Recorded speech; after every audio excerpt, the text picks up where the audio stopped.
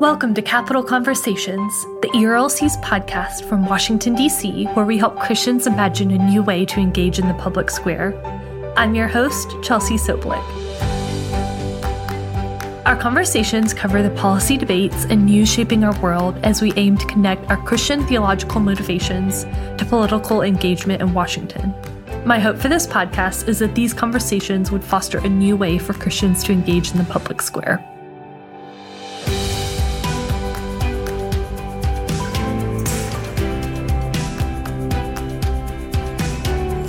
Welcome back to Capital Conversations. This week, we have David Jimenez from Prison Fellowship to discuss Second Chance Month. April is Second Chance Month, and we are going to dive into what that means, how ERLC, Prison Fellowship, and others are working to advance criminal justice reform and care for our incarcerated neighbor. David Jimenez serves as the manager of government affairs for Prison Fellowship's advocacy and public policy team, where he oversees federal and state legislative campaigns. His background is in public policy advocacy and institution building, most recently as a primary manager for the American Enterprise Institute's outreach to college students, faculty, and administrators. As an undergrad at Bowdoin College in Maine, David studied history and political theory. After graduating, he participated in the Hudson Institute's Political Studies Fellowship and was a Fulbright English teaching assistant in Romania. A proud alumnus of Prison Fellowship's internship program, he first became passionate about criminal justice reform while serving urban youth in New Jersey, where he saw up close the urgent need for restorative approaches to incarceration, law enforcement, and violence. He is passionate about theology, social policy, ethics, and culture. A Pittsburgh native, David lives in the Columbia Heights neighborhood of Washington, D.C.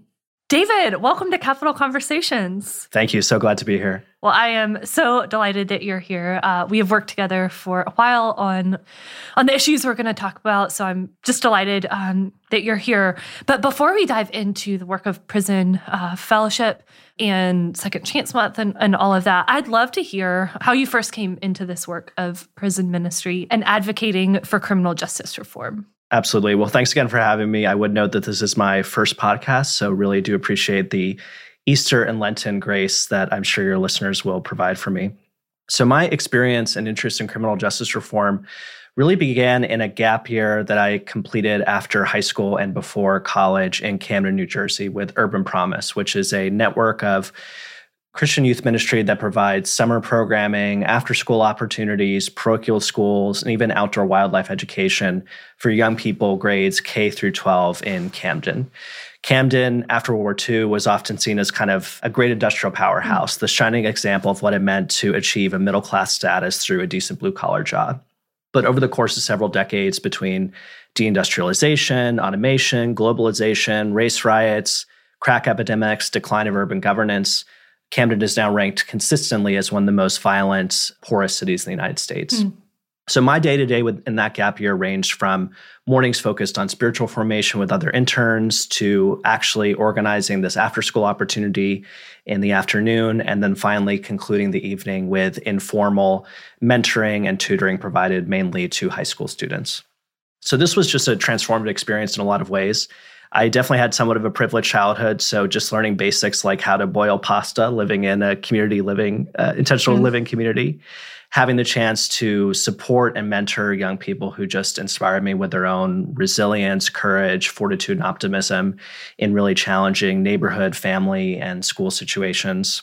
Good experiences of just being disoriented and feeling a bit isolated in terms of coming to this experience as someone who got to travel abroad a lot, had parents who went to Ivy League schools, and had a four-year college degree very much in the cultural milieu in which I grew up. And then finally, just kind of escaping, and I reflect on this a lot, just the experience we often have up until we're 25 of just only being around people who are more or less our age.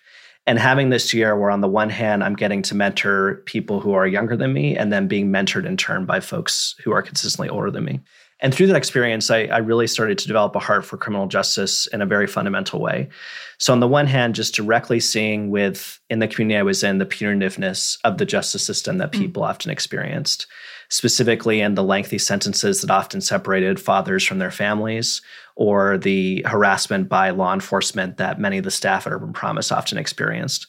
Although I would note, since the time I served in Camden, that the police department has actually reformed quite significantly and is now regarded as one of the best models of community policing and community engagement in the entire country. And then at the same time, this paradox of, for all that punitiveness, public safety wasn't being delivered. I had young people who I worked with who had to walk through an open-air drug market in order to pick up their after-school snack. I follow a lot of the young people I worked with on Facebook today, and pretty much every 2 to 3 weeks, I can expect a Facebook post about a cousin, friend, or nephew who was shot and killed.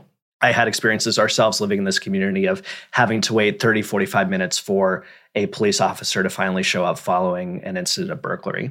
So seeing that paradox of, on the one hand, an overly punitive, imbalanced criminal justice system, and then at the same time, the basic public good of public safety not actually being delivered for these communities. David, thank you so much for sharing. That's absolutely fascinating. And I have a million more questions about that. But my next question is, what role did faith play in bringing you to that work in New Jersey and now to your work at Prison Fellowship? Sure. So I would say the faith formation experience that led me to keep on this path of criminal justice reform was actually taking a good number of courses on Russian literature in college. So I attended a very secular college in the Northeast, Bowdoin College, go Polar Bears, best mascot in the country, hands down. And while it was a wonderful experience, there were just frankly very few Christian faculty and peers I could turn to. But in spite of that, I really had a powerful theological and intellectual experience through a seminar I took on Dostoevsky. And in any Dostoevsky novel you read, there's going to be some kind of crime or murder that takes place. But in the same token, there's also going to be his Eastern Orthodox Christian message of redemption, of renewal, of reconciliation, always shining through. So in short, I think that faith formation through literature really drew me to the criminal justice reform space, where on the one hand, you have these foundational moral questions of redemption, of human brokenness, of sin, and of renewal, coupled alongside these really technical, complex, and interesting public policy questions as well. That is not the answer I was expecting, but I love that. Before we get into Second Chance Month, we're in April, Second Chance Month. Tell us about your work at Prison Fellowship and what you all do, your mission, all of that. Sure. So Prison Fellowship is the nation's largest Christian nonprofit serving prisoners, former prisoners, and their families, and a catalyst for faith-based approaches to crime and incarceration. We were founded in 1976 by the late Chuck Colson, who was a counsel in the Nixon administration who was implicated in the Watergate scandal. And before he served time in federal prison for a crime related to that scandal, he had a born-again encounter with the Christian faith and just really felt a deep desire and conviction to come alongside those he left behind. So inspired by his leadership and vision for our ministry, we now reach over 500,000 prisoners each year, trying to give them the skills, the community, the resources they need to confront the thinking that brought them to prison and to pursue good citizenship during and after their incarceration if they do ultimately come home. We do this through our Angel Tree program, where we support families during the Christmas season and year-round who have a parent behind bars and a child in the community. We offer the Prison Fellowship Academy, which is an intensive 500-hour character education program offered in over 100 facilities in 40 states that really guides participants in a journey from negative, destructive cycles of thinking and behavior to core foundations of good discipleship and good citizenship. And finally, our Warden Exchange, where we introduce wardens and associate wardens to the latest research and best practices on how they can make their prisons more safe, transformative, rehabilitative, and constructive. So overwhelming majority of our staff are actually in the trenches doing that work in communities. We're really proud that I think roughly 1 in 4 Prison Fellowship staff have served time behind bars. So we don't just talk the talk about promoting a culture of second chances. We try to manifest it in our own hiring and staff decisions. And then we have a team of over 10 who try to connect that direct work with a Christian worldview to offer faith-based approaches to criminal justice policy, and doing that work both through our own direct lobbying, but even more importantly, equipping the church at large to join us in that effort. My first introduction to Prison Fellowship was actually the angel trees. Oh, really? Yeah, growing up, we had a large one in the lobby of our church, and that was my first introduction. That's awesome. I've noticed when I'm on the Hill, when I'm talking to older staff and I introduce Prison Fellowship, they're familiar with Chuck Colson and Born Again. And then when I talk to the younger staff, often they've had this encounter with Prison Fellowship via the Angel Tree opportunity. Well, I love it, and it's such a great ministry. But we are recording this show in April, and since 2017, April has been recognized as Second Chance Month. Can you tell us a little bit more about what Second Chance Month is and why it's important for Christians and churches to remember prisoners in this way? Absolutely. So through Second Chance Month, we work with over 700 partners and organizations ranging from the ACLU and the Heritage Foundation to achieve and work towards two goals. One is just to really celebrate the dignity and potential and gifts of the 1 in 3 American adults who have a criminal record and who have served their time, and also to highlight the barriers they're faced, whether it's the social stigma of having a criminal record or the challenges they face in navigating over 44,000 barriers to education, employment, housing, and other opportunities to become good stewards of their communities. It's no coincidence that we celebrate Second Chance Month in the Easter season consistently. They often overlap, and the goal there is just to remind believers that just as they've all received the greatest second chance of all through Christ's sacrifice, that they in turn should offer a second chance and provide avenues to redemption to individuals who have served their time. And the goal of Second Chance Month is really not to advance a comprehensive or shared or unified policy agenda. It's really to do that cultural work to set the groundwork for an atmosphere where we offer hope and opportunity for men and women who have paid their debt to society.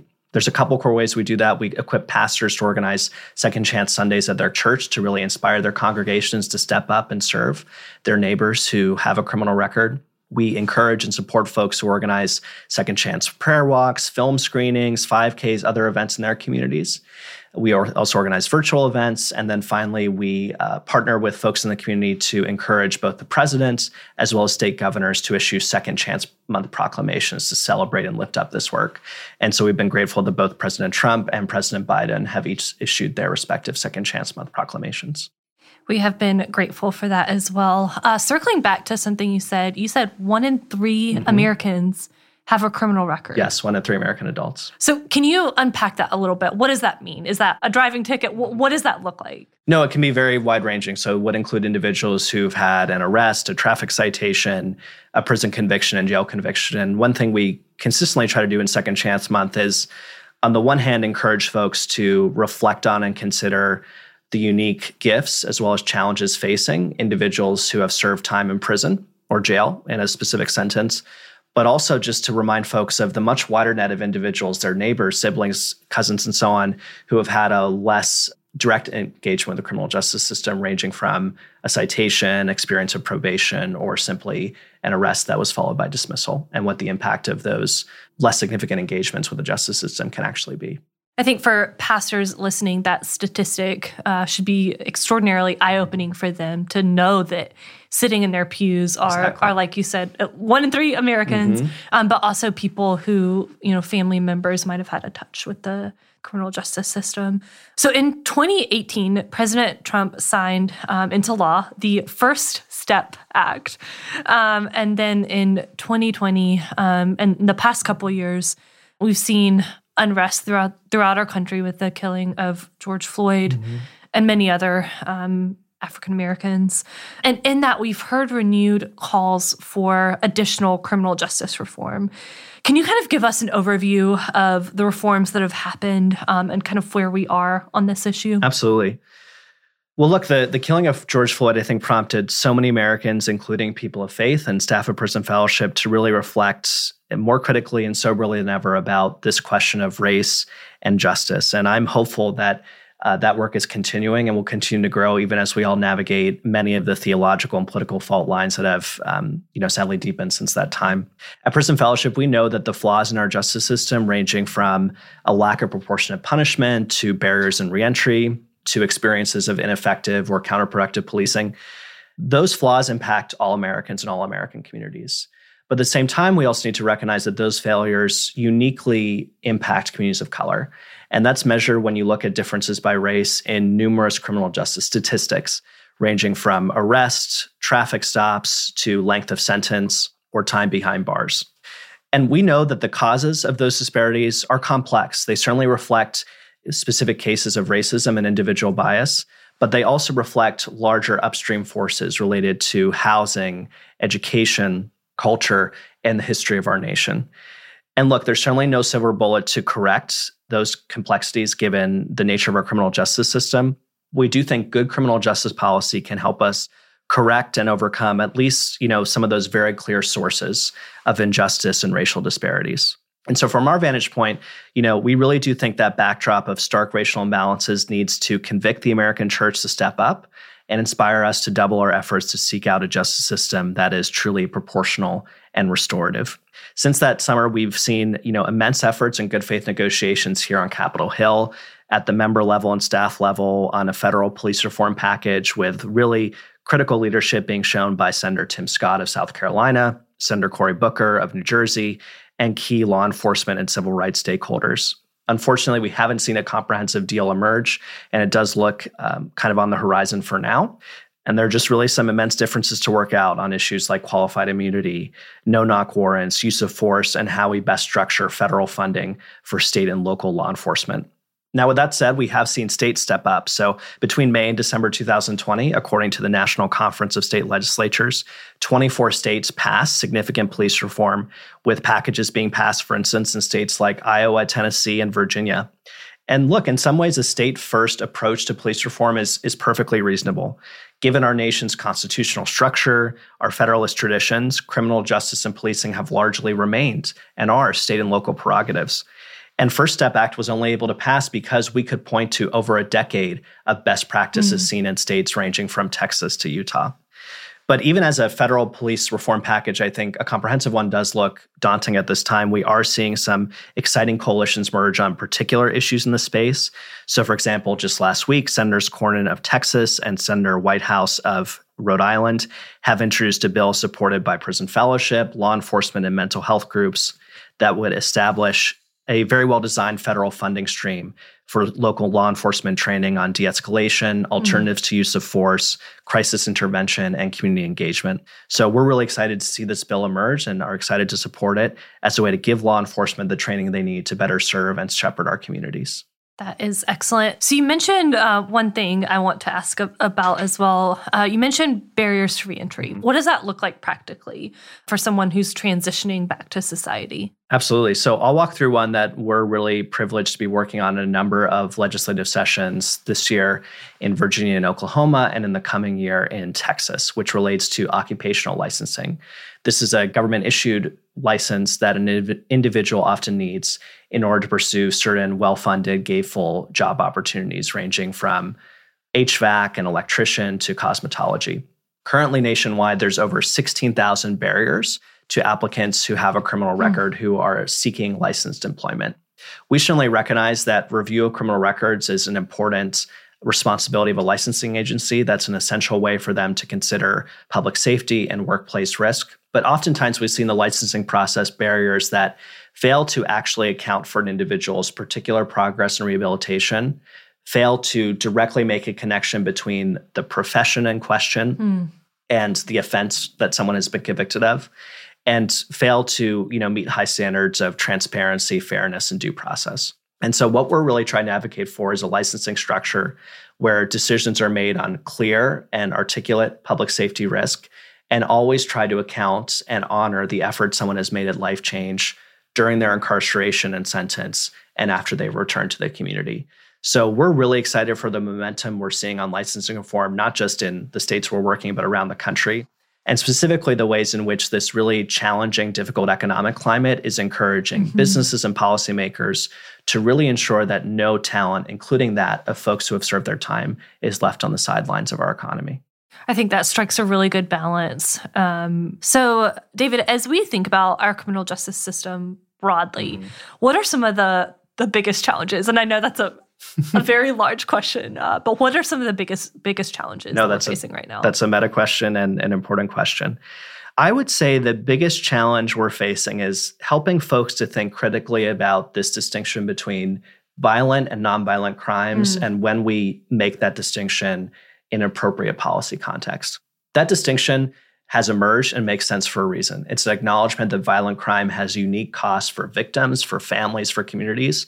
And those costs are something we have to take all the more seriously as so many cities in our nation really tackle rising deadly violence experienced and seen since 2020. And in many aspects of our criminal justice system, that distinction makes sense. It's certainly appropriate when a judge is tasked to impose a fair, proportional, and just sentence at the beginning of the process. And in some parts of the reentry space, it makes sense. So, for example, an individual convicted of a domestic violence offense, a serious one, almost certainly should experience a lifelong or an extensive ban on access to a firearm. But in other aspects of our criminal justice system, I think that distinction can actually undermine a goal we all share, whether we're a pastor, a civil rights activist, a sheriff, or a police officer, which is safe communities where cycles of crime, addiction, and unemployment and recidivism are replaced by cycles of renewal, restoration, and good citizenship. I'll give two examples of where I see this standing out. We often see in regards to opportunities for government housing, public housing, or occupational licensing or work, that there might be automatic, permanent, or sweeping bans on access to those opportunities for individuals who have been convicted of a violent and more serious crime, without any specific investigation of who this person is, what's their criminal history, what is their present public safety risk, what pursuit of life change have they pursued while in prison or after release that needs to be acknowledged in this process. And those type of sweeping barriers don't serve public safety and can make the reentry process more difficult for folks who really have and want to get back on their feet and serve their neighbors and families. Second, public safety is best served where we have constructive prison cultures. All of us benefit from an environment where people in prison confront the history and failings that brought them there, develop new habits and ways of thinking, and participate in robust programming ranging from cognitive behavioral therapy and job training to faith-based programming or drug treatment. In most jurisdictions, we often have tools like earned time credits or parole, where we have the incentive for early release as a way to encourage people to pursue those offerings and behave well and develop their character behind bars. But sadly, there's often laws that exist or are being introduced that would deny those release incentives for individuals convicted of more serious crimes as part of this focus on the violent versus nonviolent distinction. But I think what those proposals or laws, while well-intentioned, fail to recognize is that, look, vast majority of individuals convicted of more serious violent crimes, they have an end date to their sentence. They are ultimately coming home. And why would we want to remove the incentives for them to use their time behind bars well and to become the type of reliable, good neighbors and citizens that we want to be able to trust in when they ultimately return to our communities? So I think there's still a lot of work ahead to think better about that distinction. We're not arguing for its abolition by any means, but to look and use it critically. I think that's going to be a key goal of the reform community in the next decade. And I really do think believers and Christians, given our anthropology of human redemption, renewal, and restoration, have a unique voice to that conversation.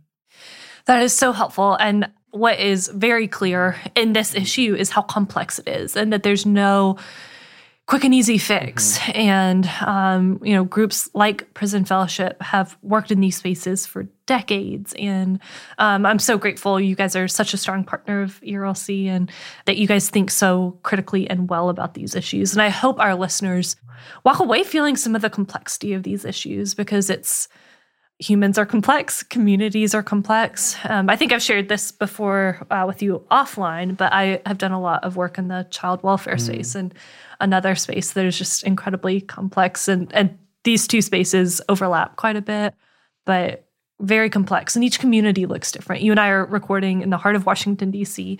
right now, and that's going to look different than, maybe a more rural community and things like that. So for pastors, I hope that they're able to kind of grasp some of the complexities and tap into Prison Fellowship's work and great resources on these issues.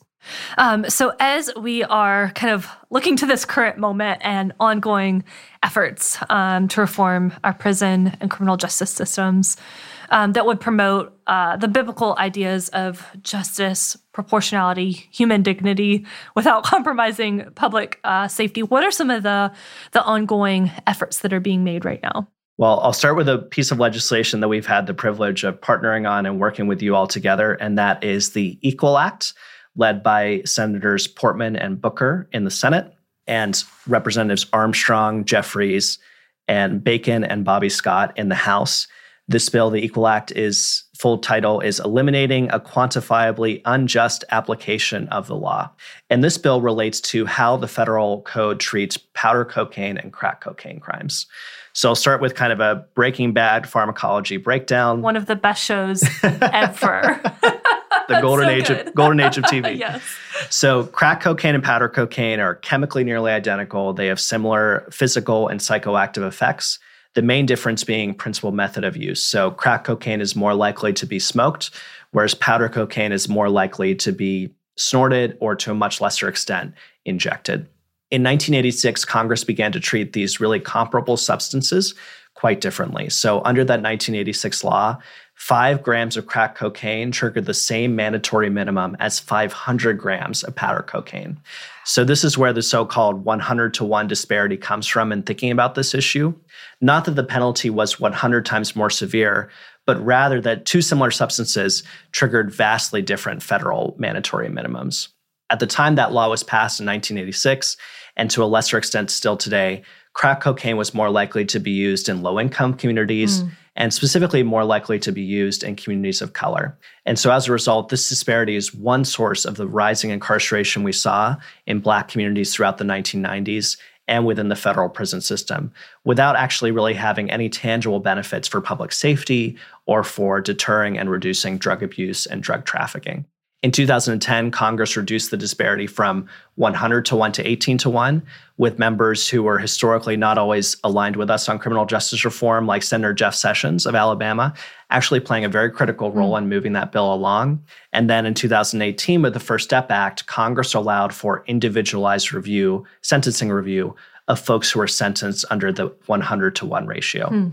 So all the Equal Act does, a very simple, I think 1 or 2 page bill, simply requires that the same amounts of crack cocaine and powder cocaine trigger the same federal penalties and allows for individualized, careful sentencing review of folks who were punished in crack cocaine cases under the prior structure.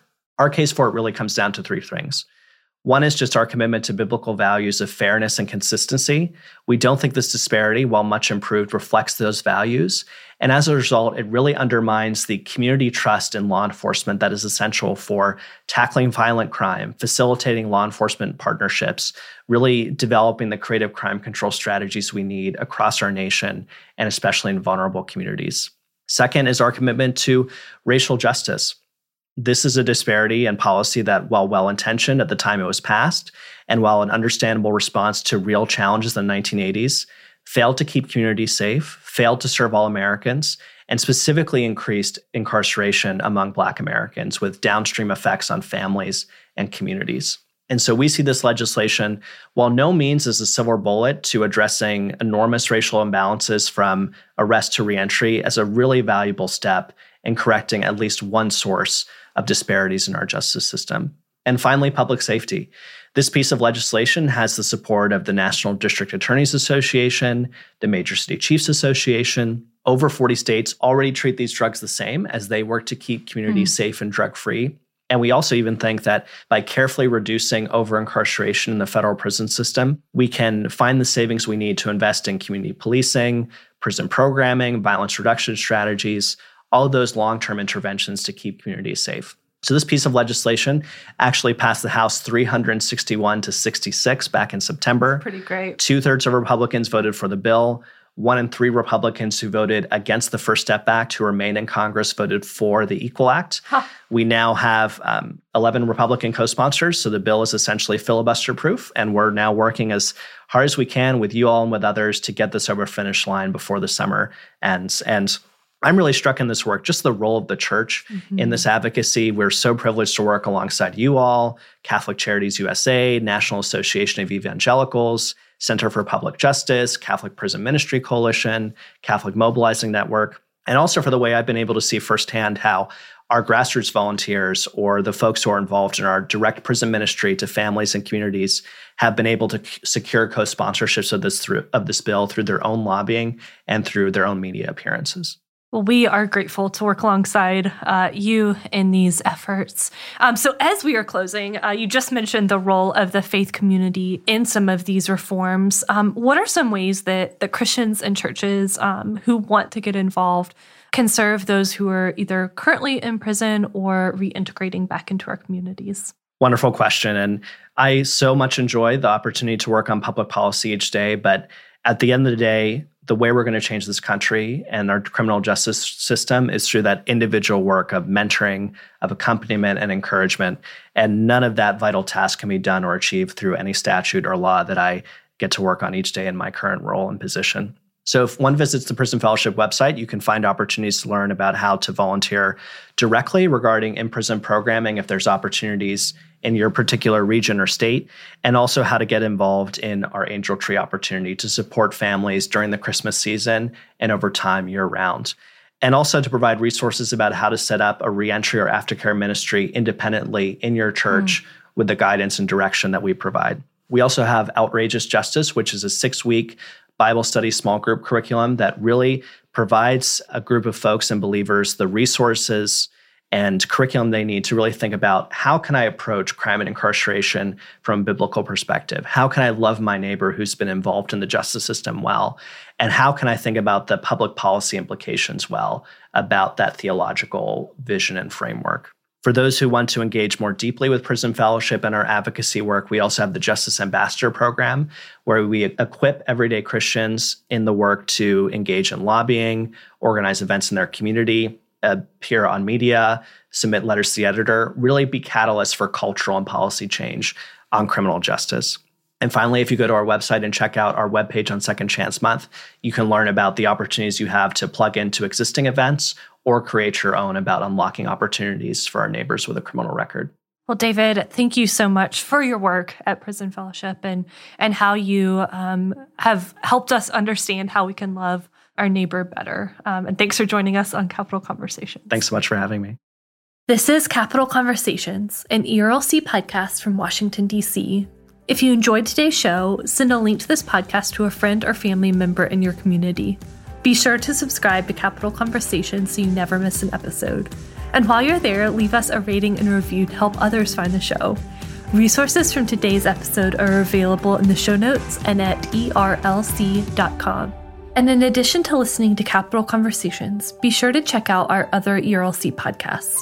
The Digital Public Square airs every Monday, and its host is Jason Thacker, who's one of the leading voices on technology and culture. The ERLC podcast is our flagship show and airs every Friday.